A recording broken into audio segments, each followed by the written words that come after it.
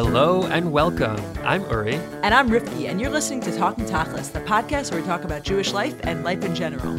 So, Rivki, last episode we spoke about the Hasidic schools and the New York Times article. We got some really interesting feedback, really from all over the place, geographically and philosophically.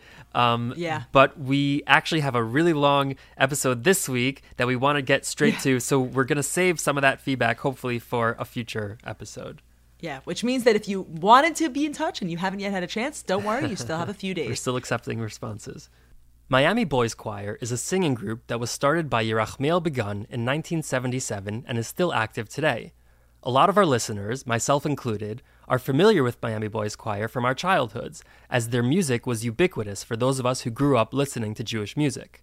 They have some songs in English, but most of their lyrics are Hebrew verses from traditional Jewish sources. Although they have been popular for decades, as far as I know, they never achieved any major recognition outside of the Orthodox world. That is, until now. Apparently, over this past summer, Yerachmiel's son, Hananya, suggested posting clips from Miami Boys Choir concerts on the social media platform TikTok.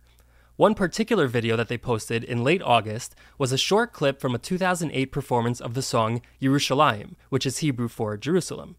The clip features 4 soloists, and the video on TikTok labels each boy along with his hometown as he is singing. For our listeners who are not active on TikTok, here is the audio from that clip.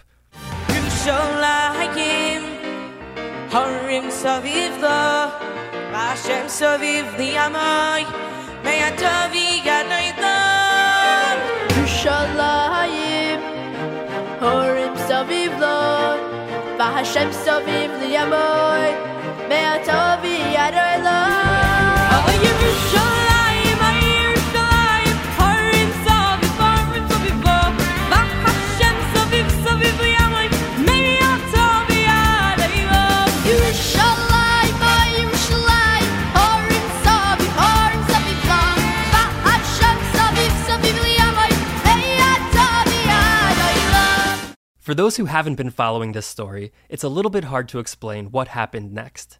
That video on the Miami Boys Choir page now has 8.6 million views. But here's the crazy part. As of today, there were well over 9,000 videos on other people's profiles where they take that original video and put their own spin on it. Many of these videos have millions of views themselves. It's always the original Miami Boys Choir audio playing. Sometimes these videos will have Miami Boys Choir on one side and the person posting it on the other side. Sometimes you just see one or the other. Many of these videos rate the 4 soloists, with scores ranging from 9.5 out of 10 to 100 million out of 10. Others comment on the incredible vocal control, or the choreography, or the costumes. There's even one where a woman sings the song in Japanese with English and Hebrew subtitles. 3 out of the 4 soloists, who are now all adults, have surfaced on some of these videos, and they seem to be thoroughly enjoying this newfound attention. What all of these videos have in common, and I've personally watched at least 250 of them, I'm not exaggerating, is that they are all overwhelmingly positive. Maybe too positive.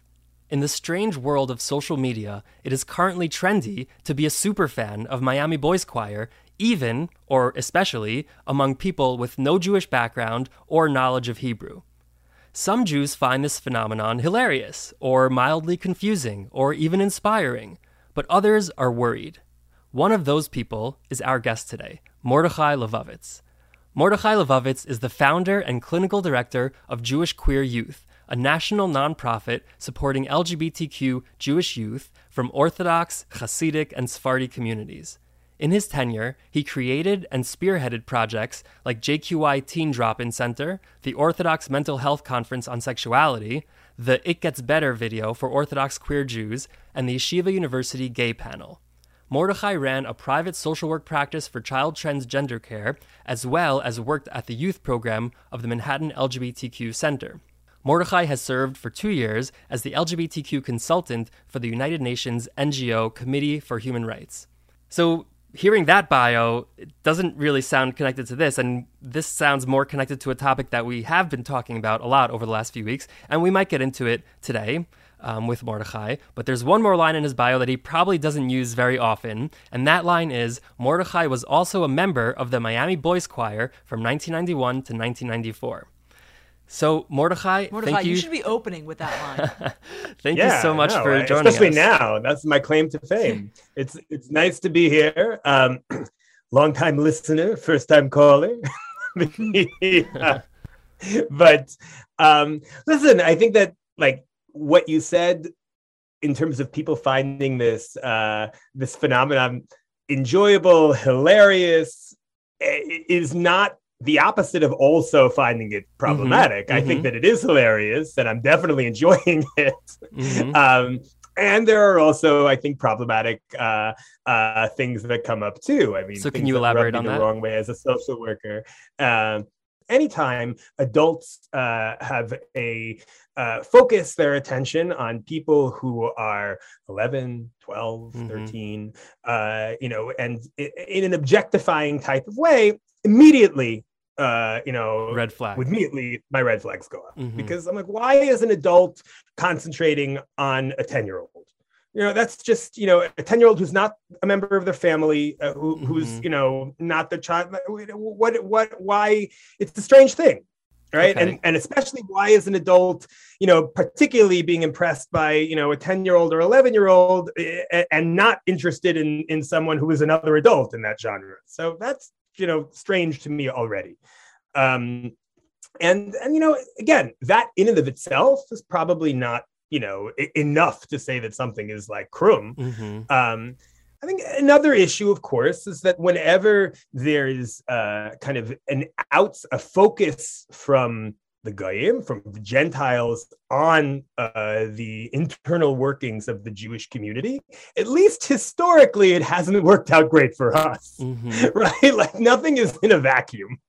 Right, we do have quite a history, maybe 3,000 years of history, telling us that any time, or at least most times, there's kind of a Gentile focus on the inner workings of halachic Jews, or it isn't necessarily to the best outcomes. And what is interesting is that it seems, at least in my lifetime, I'm only 43, that there is still this sense of, oh no, this time is different. They're going to be really impressed with us this time. This time they're going to love us. Just wait till they get a load of this, right? And then every time it's the same thing, right? No, we're really just exoticized and we're really just a minority, like interesting, different, almost queer, right? In its way. And we're not the only kind of minorities that often feel this way by a majority population. Sometimes, white people tend to exoticize, young Hindu girls doing Hindu dances, or kids in the black church being, there's nothing wrong with enjoying cultures that aren't yours. In fact, I think that's great. I think it's part of expanding our minds and expanding our tastes. But, the particular focus on it, the objectification of the people on it, the familiarity, the kind of put on familiarity that's not really earned. And also, in this particular case, the lack of any real interest in finding out the meaning behind any of this, right? And like you said, there is meaning behind it. These are religious words. Right. This does mean a lot. Like you said, you grew up on this. This was your connection to Judaism. Especially, I grew up in Brookline, Massachusetts, and we called ourselves out of town, which is terrible New York centric, and I hate the idea of saying out of town. But that being said, we still called it it's this idea of we're out of town Jews. I think there was something about being an out of town Jews and having these cassette tapes, this connection, I think, with the motherland, the connection with bigger Judaism, connection with that was and also the truth is that in a lot of frum families, including mine, we were not allowed to listen to the radio. We were not allowed to listen to secular music. This was our music. Yeah. And this is the music, and this was very meaningful to us. And this was these are the words that we dive into. And even the English songs are really deep with meaning and sometimes very emotional. I mean, our Jewish music and Hasidic music are much bigger than Miami Boys Choir. And also, for the people comparing it to K-pop, there are actually Jewish bands that sound a lot like K-pop, right? Like there are, what about Yeah, what about the Chevra? What about Shweki? What about like all the, right? You don't see this being done to adults that actually sound like non-Jewish music. And you were sharing with me, like your interaction with Yerachmiel, that Yerachmiel actually is very sensitive. But we'll get to that. Yeah. Yeah.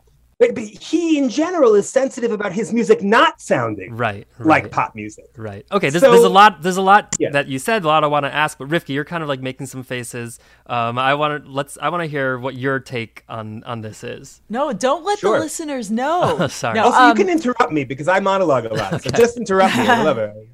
No, Mordechai, I'm really interested in hearing everything that you're saying, and I really appreciate kind of hearing your perspective as someone who really grew up with Miami Boys Choir. I didn't in the same way. Like, I knew some of their music. A friend of mine was in the band, but I don't know if we call it a band, in the group. But I was not like, really holding in the music, and it always felt to me kind of the same as Yeshiva Boys Choir. Like, I don't really know any distinction between any of these groups, or even between bigger than groups. Like, when I remember being in high school and like Blue Fringe was a big thing, and I loved Lev Tahor. Like, my sister and I used to listen to one album over and over. These are all adult. These are all adult. Yes, and the Chabra, of course. And I think Blue Fringe was in college at the time. Yeah, but there is a huge difference between an 18 and 19-year-old and a 12 or 11-year-old. For sure. Well, and also I think the more important distinction is 12-year-olds talking about 12-year-olds versus 40-year-olds or 30-year-olds talking about 12-year-olds. Because, even in there was an article published either yesterday or today in the Times of Israel about this whole Miami Boys Choir phenomenon that Mordechai thinks you were quoted in. Yeah. Yes. And one of the things that a couple of the members said, which I'm curious, I don't remember if you addressed this as well, was that they used to get letters and faxes from girls all over the world. There were always girls waiting for them after the show. The other ones didn't mention that. No, that's not true. And the other ones did mention it. Okay. It wasn't the only one. Maybe maybe it was just me. I was always a girl magnet. No. Too bad, ladies. My friend Danny, who was in the group, also mentioned that he said, quote, somehow my phone number or fax number got out and I would get messages or calls from fans, girls from different parts of the world. Yep. So that was in the article. But it feels different if these girls are children also. If they're getting 30-year-old girls are sending letters to these, 11, 12-year-old boys, of course we would be a little bit uncomfortable by that. And I don't think, and maybe it's just me, I haven't seen anything explicitly sexual in any of the comments on TikTok or in any of the duets or anything like that, but it definitely does feel there is something there that makes me pause for a second. I want to step back though and ask you more because I really want to understand your perspective here. Is your argument, let's say there is a group of, let's say there were a similar group from a different ethnicity. So let's say it's, Muslim kids or, try to make it relevant. Sure. And they're also singing with kind of pop synthetic kind of music, but the language was all in Arabic. We didn't understand the language at all, and it became this like viral phenomenon on TikTok or on any of the other social medias. And people were talking about it, people were singing about it, people were imitating the dances, people were talking about, who's got the best pitch, everything like that. Would you say that that's inappropriate and that is cultural appropriation and that is problematic? Or is your argument that actually what's wrong is that we're making a distinction between Jews and other groups? Do you understand the way I think I'm phrasing the question weirdly? I think that both points are correct. When I posted this sentiment online, some of the people who disagreed with me said that actually, no, this is a great example of showing how Jews don't feel this way, that we want to share our culture with the outside world. We're not, and maybe other cultures should learn from us, right? That maybe if there was a video of a bunch of young Somali girls, doing their dances, that maybe, yes, it is okay for Jews to make videos pointing them out and being like, oh yeah, that one, I really love that one. I love, you're taking some liberties with those comments, but yeah.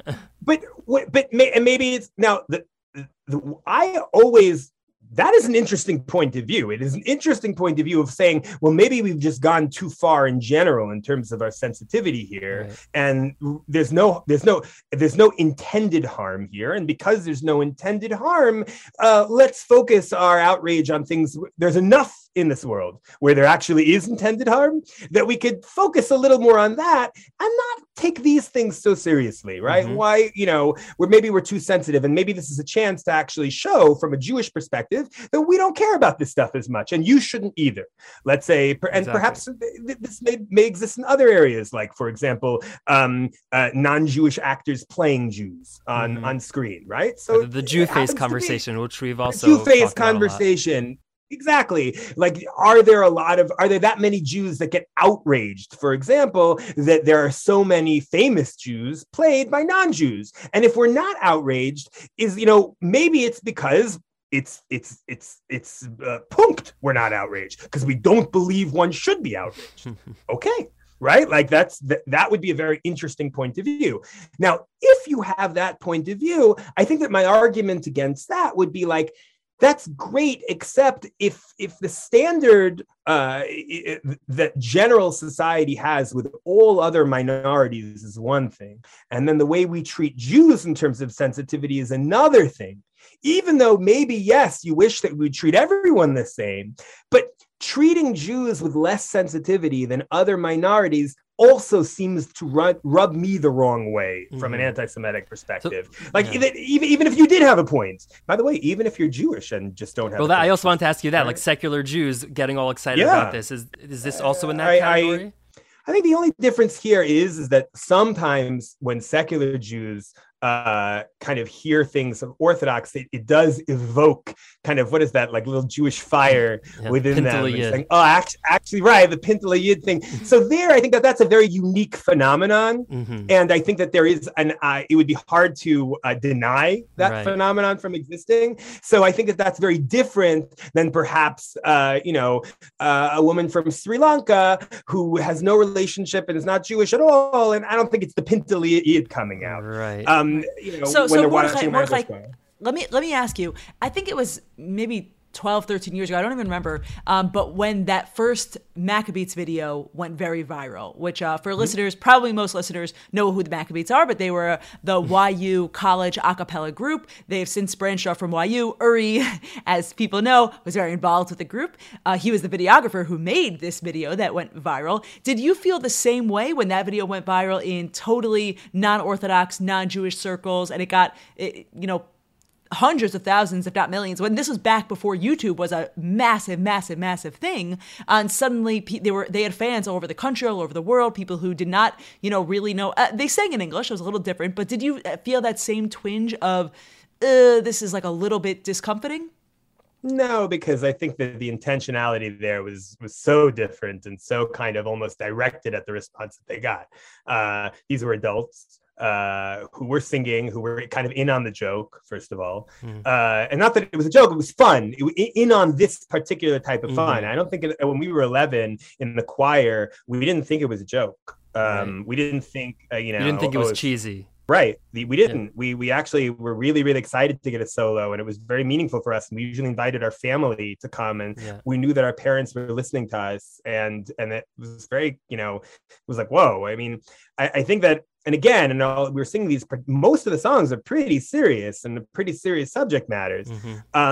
It wasn't this kind of, and it wasn't a schlock rocky tape. I mean, when I heard Candlelight for the first time, I thought, well, schlock rock. Right. Like that's the first thing. I mean, I grew up on schlock rock. Right. I was like schlock rock, but a little younger. Which and was a cappella. Lenny Solomon, who would do parodies of popular secular English songs and put like Jewish words to them, similar to what the Maccabeats did. Right. So immediately I thought schlock rock, and I didn't think Miami Boys Choir.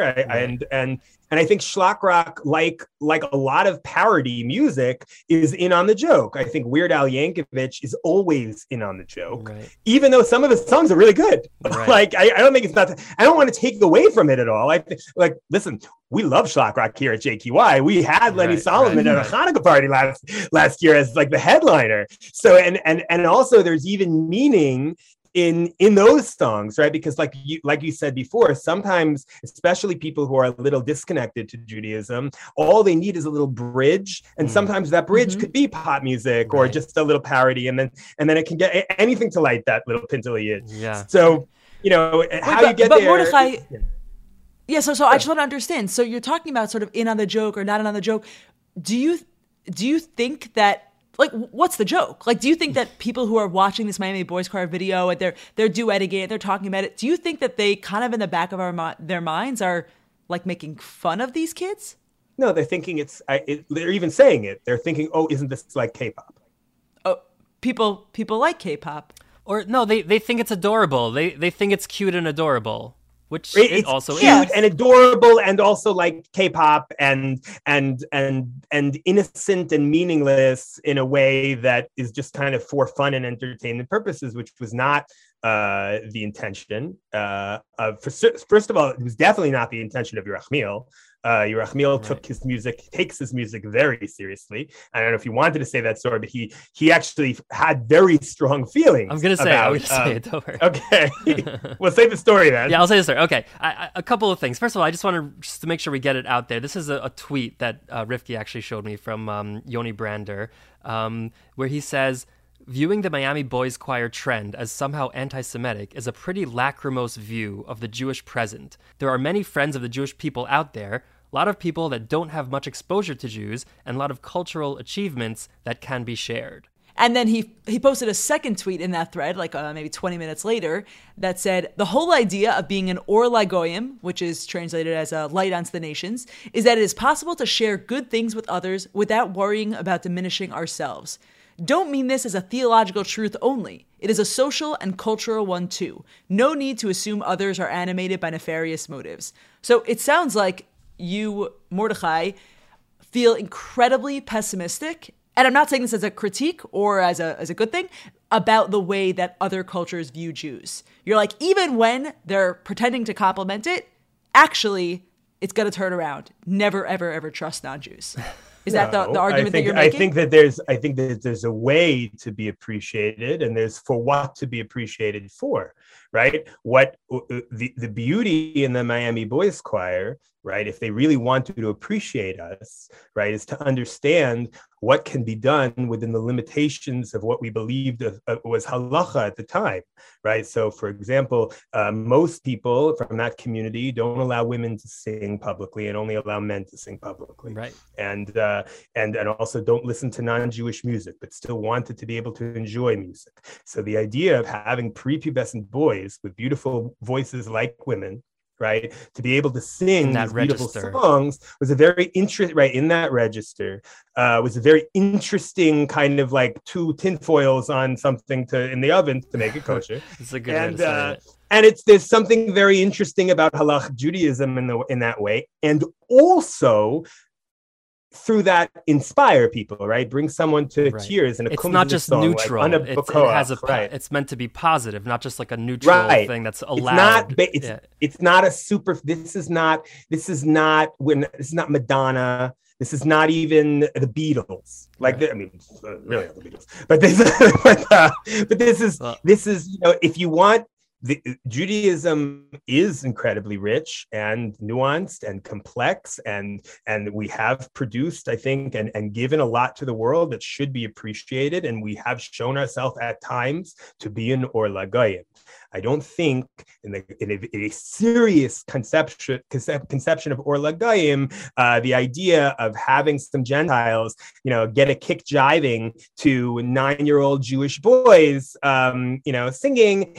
If that's your concept of Or LaGoyim, then I don't know. I think it's for Yom Kippur. Maybe it's time to introspect. Well, I think you and Yoni are kind of addressing different parts of the story. You're not exactly disagreeing head to head, but a couple of things that I want to say that you've sort of touched on to fill in some gaps here. First of all, I'm glad that you brought that up, because nobody ever said that to me explicitly, but I always just figured that the reason why Miami Boys Choir is at the forefront of Jewish music, aside from just being great music, the fact that it's little boys singing is because Orthodox people or men aren't allowed to listen to women, and this sort of like Right. takes that place musically, which means though that it is designed to be listened to by adults. It's not like it's meant for children. Sure. Just wanted to make that clear, to put that Oh, out there. this is not Miami Boys Choir is not meant for children. Of course, right.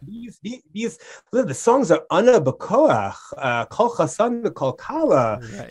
Translate, Mordechai. Translate. These are literally from Kabbalah, Ana B'Koach, from the brachas that we say under the chuppah between Chasan and Akala. V'ani Tefillah. See, these are sometimes from Yom Kippur davening. Right. We're taking the most holy verses and we're putting it to song with what we think is the most beautiful voices that we can give. Right. And I think that the proof is in the pudding, because most people who grew up with these songs, even today, as adults, when they listen to them, it could bring a tear to an eye. Mhm. It could bring, I know it in JQY, it's unbelievably effective. When we play Miami Boys Choir or Yeshiva Boys Choir at our events, it immediately kind of emotionally reconciles, like the person that I was to the person I am now. We march in the Pride Parade, and we've been marching in the Pride Parade for years and years and years. Many of it, we started marching in the Pride Parade for the boys wearing yarmulkes and tzitzis out. And we had a DJ in the Pride Parade, and our big song when we marched is Kol Yisrael Yesh Lahem Chelek V'Olam Haba. Like that was the All Jews have a place in the world to come. in the world to come, and that it goes, Kol Yisrael. Don't make me sing. But that kind of message that the people, especially from JQI, have been listening to since they were a child. We're saying, no, that message is meaningful even now to you, right? It's connecting your inner child to who may have been hurt or may have now, may feel now irreconciled with their adult now. And this is a way music can do that. Music can bring you back to a very vulnerable space. So this is like, especially for queer Jews, like this stuff, when we talk about music, even in Kabbalah, there's a connection between music and Kodesh Kedushim. It's not. It's the Holy of Holies, the Holy of center Holies. room in the temple. You cannot compare the experience of Jewish emotional artistic expression that has to do with expression of your neshama to pop music. It's not the same. It's comparing Yom Kippur davening to Z100. Right. On that point, I want to pivot a little bit. I keep promising that story and I keep getting sidetracked. I want to first, we'll take a break for a second to play one of Mordechai's amazing solos as a member of the Miami Boys Choir. Here we go.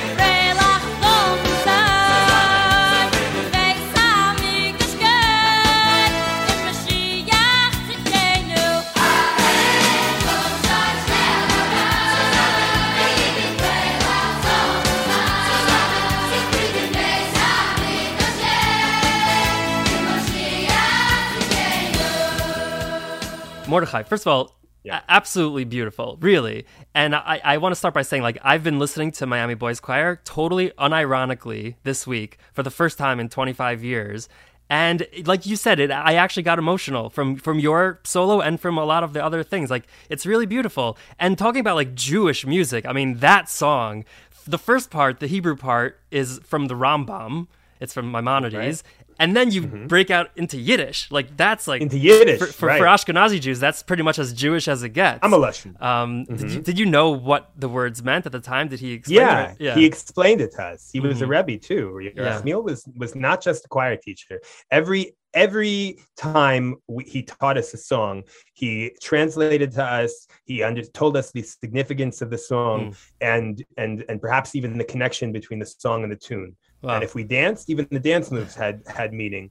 Well, I want to say, I'll have to tell that story, but like I've gained such an appreciation for Yerachmiel Begun just in the last few days. I guess I never thought about it, but he himself wrote every single song. There's over 500 songs.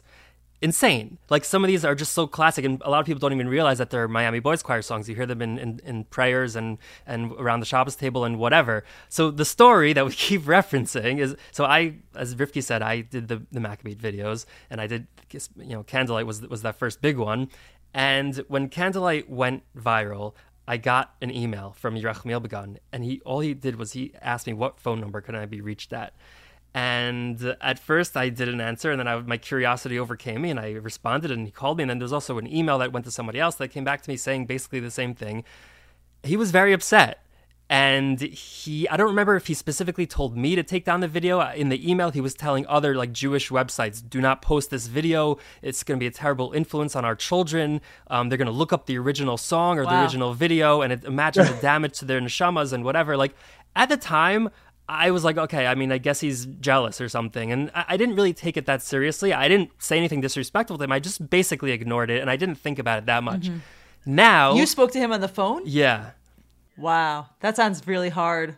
I mean, there was a lot going on, and there was a lot of mostly just about all positive attention. And so, you know, one person didn't like it. Like, okay, it's not for him. Like, and it wasn't. And I still don't necessarily agree with what he said. But I actually now understand it a lot more, and I appreciate where he was coming from. He was like, we talked about we talked about the New York Times article about the Hasidic yeshivas and how like they will say they're doing their own thing. Like, we have secular education and they have the religious education. Many religious Jews think it's not that simple. Like, we're talking about functioning in society and supporting yourself and your family. Like, that's one thing. But when it comes to culture and entertainment, I think there's a much stronger case from the Orthodox side to say we don't want to have anything to do with the outside culture, and don't tell me that there's anything wrong with it. I don't have to know what Facebook is. I don't have to know who Madonna is or whatever, We're going to create our own culture and our own entertainment, and it's not just going to be parv and like acceptable. It's going to actually be positive and beneficial to our souls and to our religiosity and whatever. And Yerachmiel Begun was a huge part of that. And he was like this. And by the way, like, I think what you're saying is so interesting also. I mean, I have to think about like a lot of the hypocrisy of a lot of the armchair pundits in Orthodoxy who all day and all night say, oh, how terrible social media is. Social media is Instagram and it's TikTok and it's ruining our kids. But the second all of a sudden,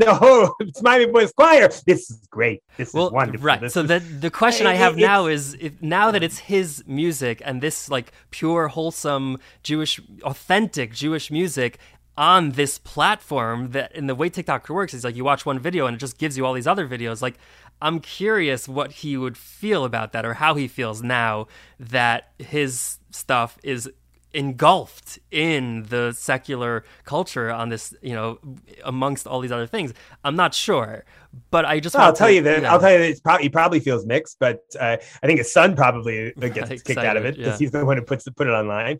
I think that I think that any songwriter is a songwriter. I mean, they produce, like, it's literally a miracle. You produce something from nothing, right? Mm-hmm. It's a nace to create a song.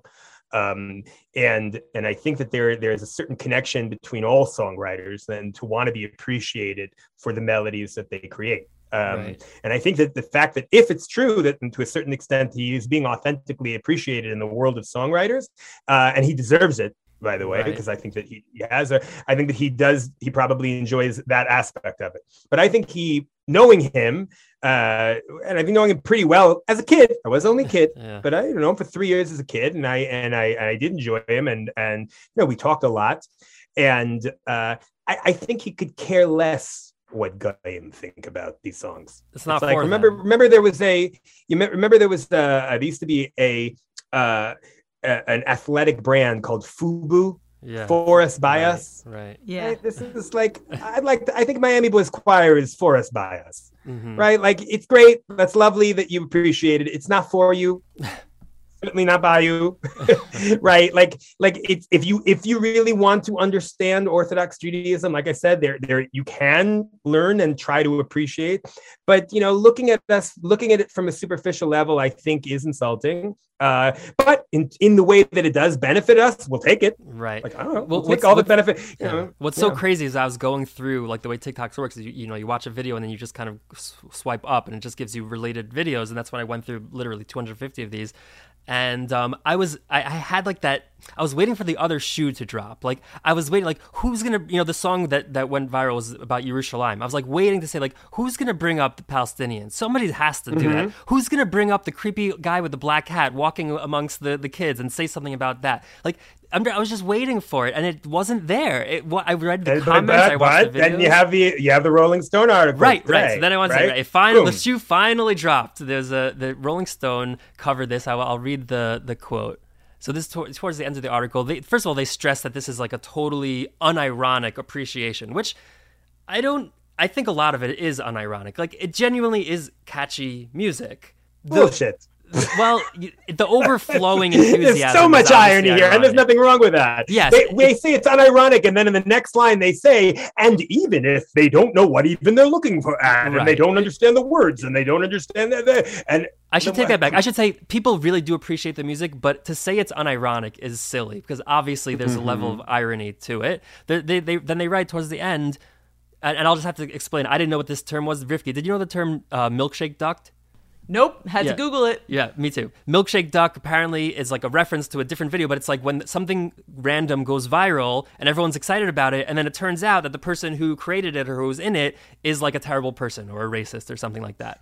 So to be milkshake ducked is like that happening to somebody. So the article says, despite the seeming inevitability of one or more of these boys getting milkshake ducked, and then in parentheses, probably not a great idea to ask any of them about their opinions on Israel and Palestine. What is so charming about the explosive success of Miami Boys Choir on TikTok is just how authentic it all seems.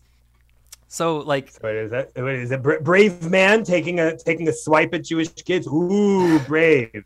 Right. What an asshole! There's also a podcast connected to that article, and in the I think she's a woman. It's a woman. Well, she's an asshole. These are kids, and now holding them in any way responsible, even as adults today, and just in general, holding Jews responsible, on all Jews responsible for the what happens in Israel is itself problematic and anti-Semitic. And the idea that she would make that connection, just off the, like nothing, a throwaway line. Oh, by the way, don't ask them about Israel. And that's the thing. It felt like the people last summer who were eating at kosher restaurants and got punched while everything was going on in Gaza with like the assumption, well, they're probably supporters of what's going on in Israel, so therefore violence against them would be appropriate. But it starts with a joke. That's the thing. That's your concern. You're saying that that's what Brander doesn't get, and it's a naivete, and it's beautiful that we all hope this time it's going to be different, but it never is. It just never is. But Mordechai, meaning what she wrote is despicable and upsetting, and I've only seen condemnation of it. But that's one person as Uri said, there are at least 9,000 people duetting it. There are at least 8.6 million people watching the video. I'm not saying that what she said is okay, but I feel like lachrymose does feel like the right word there. Like, this doesn't mean, now we proved it, the Goyim are out to get us. We proved that this one person, who, if you look up other stuff also she's written, like, okay, there's like a trend here.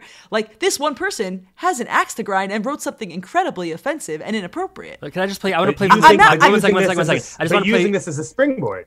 I just want to play the podcast, her podcast, where she says a couple of other examples. We need various oral histories of the Don't Worry Darling drama and also the Miami Boys Choir. It also, I know enough about the Orthodox Jewish community, I do feel like one of these kids is going to get milkshake ducked very fast. It's more likely than not that some of them grew up to be anti-vaxxers who won't shake women's hands because they could possibly be menstruating. That is a very large possibility, but I prefer to ignore all of this because I just want to dance around to it in my kitchen. Oh my God. So there are two more examples. They're probably anti-vaxxers, and they probably don't touch women because they might be menstruating. But it's not. But I don't.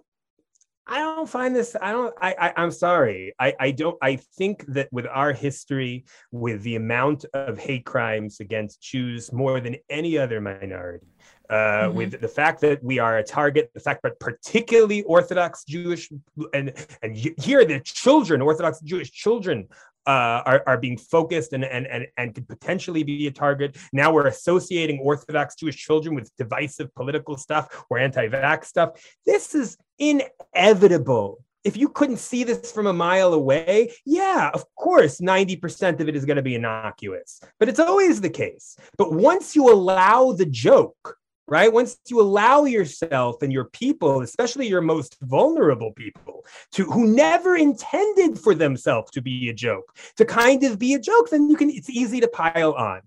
Again, go after Shlomo Carlebach. God knows there's enough to go after him about, right? Like go after Mordechai ben David. There's problematic things about him. Go after adults. Don't do it with children. We're not your joke. We're not your funny little thing to jive for. And certainly our children are off limits. I don't know. I don't find it. I don't find it funny. I don't find it cute. I find it, again, like gefilte fish is not a laugh line. It's the same thing. Every stupid, comedy or when Orthodox Jews are in in some sort of sitcom, or says someone says gefilte fish. No, what's funny about gefilte fish? Love gefilte fish. Right. But I don't know. But what's funny about it? What's funny to a non-Jew? It's funny. It's funny that we discriminate for you. I want to kind of wrap up and move on a little bit. I want to play one last clip of another solo of yours, if that's okay.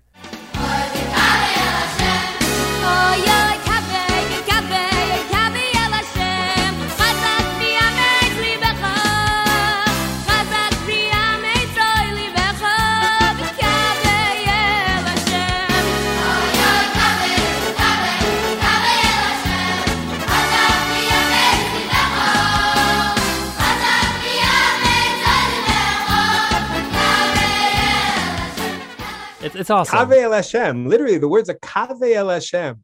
I mean, this is K-pop. It means hope to Hashem, hope to God, and strengthen your heart and hope to God, but meaning longing for connection. Longing, and our insides, our kishkas, are longing for God, for Hashem, for some connection. Yeah. It's so rooted, especially like right before Yom Kippur. This stuff really is the Kodesh Kodashim. And again, it's still cute and it's wonderful and it's funny and it's also very cute. We talk about Yerachmiel, that Yerachmiel not only composed but he also choreographed. Right. I wanted to ask you that. It's crazy. He basically did everything. Yeah, he choreographed. He had help from his wife, but he definitely choreographed and everyone was a very different level dancer. So and that sometimes frustrated him. And but what's interesting is that for Yerachmiel, what he wanted more than anything, he wanted you to take it seriously and work hard. And he wanted you to smile on stage, which I sometimes struggle with. Open your eyes, don't close your eyes, and smile on stage, and look like you're having fun. Yeah. What I never, ever heard from him, and I mentioned this in the article, is I never, ever heard him saying like, man up, or don't, keep your wrists, don't keep your wrists limp, or don't be flamboyant. Because a lot of kids in the choir, I mean, think about it, we were the kids from the Orthodox community who like to sing and like to dance. Usually maybe it's a stereotype, but there's something true in a lot of stereotypes that like a lot of those kids were queer and were outsiders and were kids who perhaps, like me, ended up coming out as gay. And I do know a lot of ex-Miami Boys choirs members who are gay now. It was a beautiful space for us to be ourselves and as flamboyant as possible, not having to worry about being manly or looking butch, and Yerachmiel never required that. And he just wanted us to just kind of shine. And I love that. Now, I think Yerachmiel is a pretty small C conservative guy on these issues. So don't think for one second that Yerachmiel Begun is some sort of like gay advocate. He's not. And he probably wouldn't put his stamp of approval on what you're saying, right? Not at all. Not anything. And I don't ever like that is not true. But you still can give credit where credit is due. where he It was allowed coming from a real young- place. Yeah, he allowed. Well, I young think in boys- the more right wing and yeshivish communities, that's really true. You know, the model of what masculinity looks like does not look the same as it does in the secular, even in the modern That's an Orthodox interesting world. In the point modern also. Orthodox Really world, good point. there is much more of a focus. You know, the best kids at the basketball team were also the cool kids in modern Orthodox school, and you know, floor hockey, right, which is its own, You're saying which is its own closer to the conversation. secular world than to the Yeah, Yeshivish exactly. world. And in the yeshivish world, it's the kids who are the best at learning. It's the kid, like, you know, singing is not something that is, you know, teased as gay, or I don't know what it's like today, but at least it felt like when we were growing up, it was really a different value system, and an admirable one, I think. No, I think that's why a lot of queer people sometimes find solace in the frum world, because sometimes that's it's an interesting. escape from some of that bullying, particularly the pressures for young women to be feminine, to look a certain way, to have their body in a certain shape, and to, you know, and you're like, no, in the frum world, I get to be tznius. You don't look at me, you know, necessarily for what my body looks like or how feminine I am. I could just be myself. And that's a very attractive thing for somebody who those stereotypes, those kind of pressures have been damaging. I think it's like exactly what you said with some gay boys and some trans people, where a lot of these gender expectations, especially even in modern Orthodox world, were very hurtful. To be macho, to be good at sports, meant to be cool. And or to have a lot of girlfriends, or to, you know, and there's a lot of toxic masculinity like really kind of baked in there. And you're right. I think in the more frum world, if you were a good learner, and the truth is, yeah, if you had a, you know, you good davener, and if you sang, and if you, there was something holy about that, and heilig and cute and wonderful, and that was nice. That was a nice escape. Now, by the way, I'm not saying there wasn't teasing in the choir. There was. And I mean, I remember, all my life, and that's the thing also, like when you are, when, and we all, I think at least, you know, if all of us have extended families, especially, and we've all seen children, like young boys who are very girly young boys, right? Like who may, you know, go around, they like to play with Barbies, and they go around with high voices, and they with limp wrists. I was that boy. And there are also girls who don't fit any stereotype, even when they were 3 and 4 and 5, and they were just at all, they just were so out of any feminine stereotype. They just wanted to be themselves. And we had different names for them, tomboys and you know, sissies and whatnot. Whatever you have names for them, life for those people, especially childhood for those people, including me, was unbearable. Everywhere you go, you were made fun of. Every time you went to camp, every time you went to camp, you were the butt of everyone's joke. It doesn't matter what. It's a torturous life when you are a feminine boy or you are a masculine girl, and you don't and you are made to you're made to feel punished and ashamed for it. The least we can do is think about, especially before Yom Kippur, right? Is how can we make life sweeter, a little better for these people? When we focus on these stupid political issues like pronouns and angry about this and language, and it so misses the point. And even why you club, not club. The point is in our community, queer people, especially in the Orthodox community, growing up queer in the Orthodox community is not just hard. I wouldn't wish it on anybody. We all almost, and that, by the way, is what connects all queer people. Almost all queer people at one point in their life felt afraid to be themselves in front of their mother, in front of their father. Felt that if my mom or my dad knew who I was, they would love me differently. I would hurt my siblings because maybe my siblings won't get a shidduch. I mean, what does that do to some? The idea, you know, we joke about it, you know, other kids saying, "Oh, maybe my mom is ashamed of me." But when you're queer in the Orthodox community, that's a reality. Your mom and your dad are ashamed of you, right? They won't say. This is such. I mean, for your first approach for these kids not to be with Rahmanis, not to be, how do you build up their self-esteem? To say pride is against religion, pride, self-esteem, thinking you're worthwhile, worthy of something. If you don't think you're worthy of something, then you act worthless. And I don't know a more Jewish concept than that. I think that the most Jewish concept that we can give, whether when it comes to being a Jew, which I think we should have pride in. We should never apologize for being a Jew. We never apologize for our culture and things that are for us. And also, for your gender, for your identity, for your narrative, for your family, there's nothing about your life that you have to apologize for if it comes from a place of who you are, kindness, just to yourself. And it's such a simple message before Yom Kippur, and you don't have to reinvent any wheels. So, Mordechai, I want to really thank you so much for speaking with us today. And I'm glad, again, that you brought in these other issues. We would love to have you on another time. This is obviously a topic that we're going to talk about more in the future. Hopefully the Miami Boys Choir also, but I mean the LGBTQ stuff and YU and that whole thing. We'd love to continue the conversation both off the air, which we do a lot, and on the air. So thank you. And I appreciate it. And I really enjoy, I really want to tell you, I enjoy the podcast. Thank you. Thank you so I really much. do. When I agree with you, and I enjoy it even more when I don't agree with you. Mordechai, thank you so much. It was really, really great to speak about this. Absolutely. You got some real passion and anger for me. Yes, Classic Mordechai. You got what you paid for.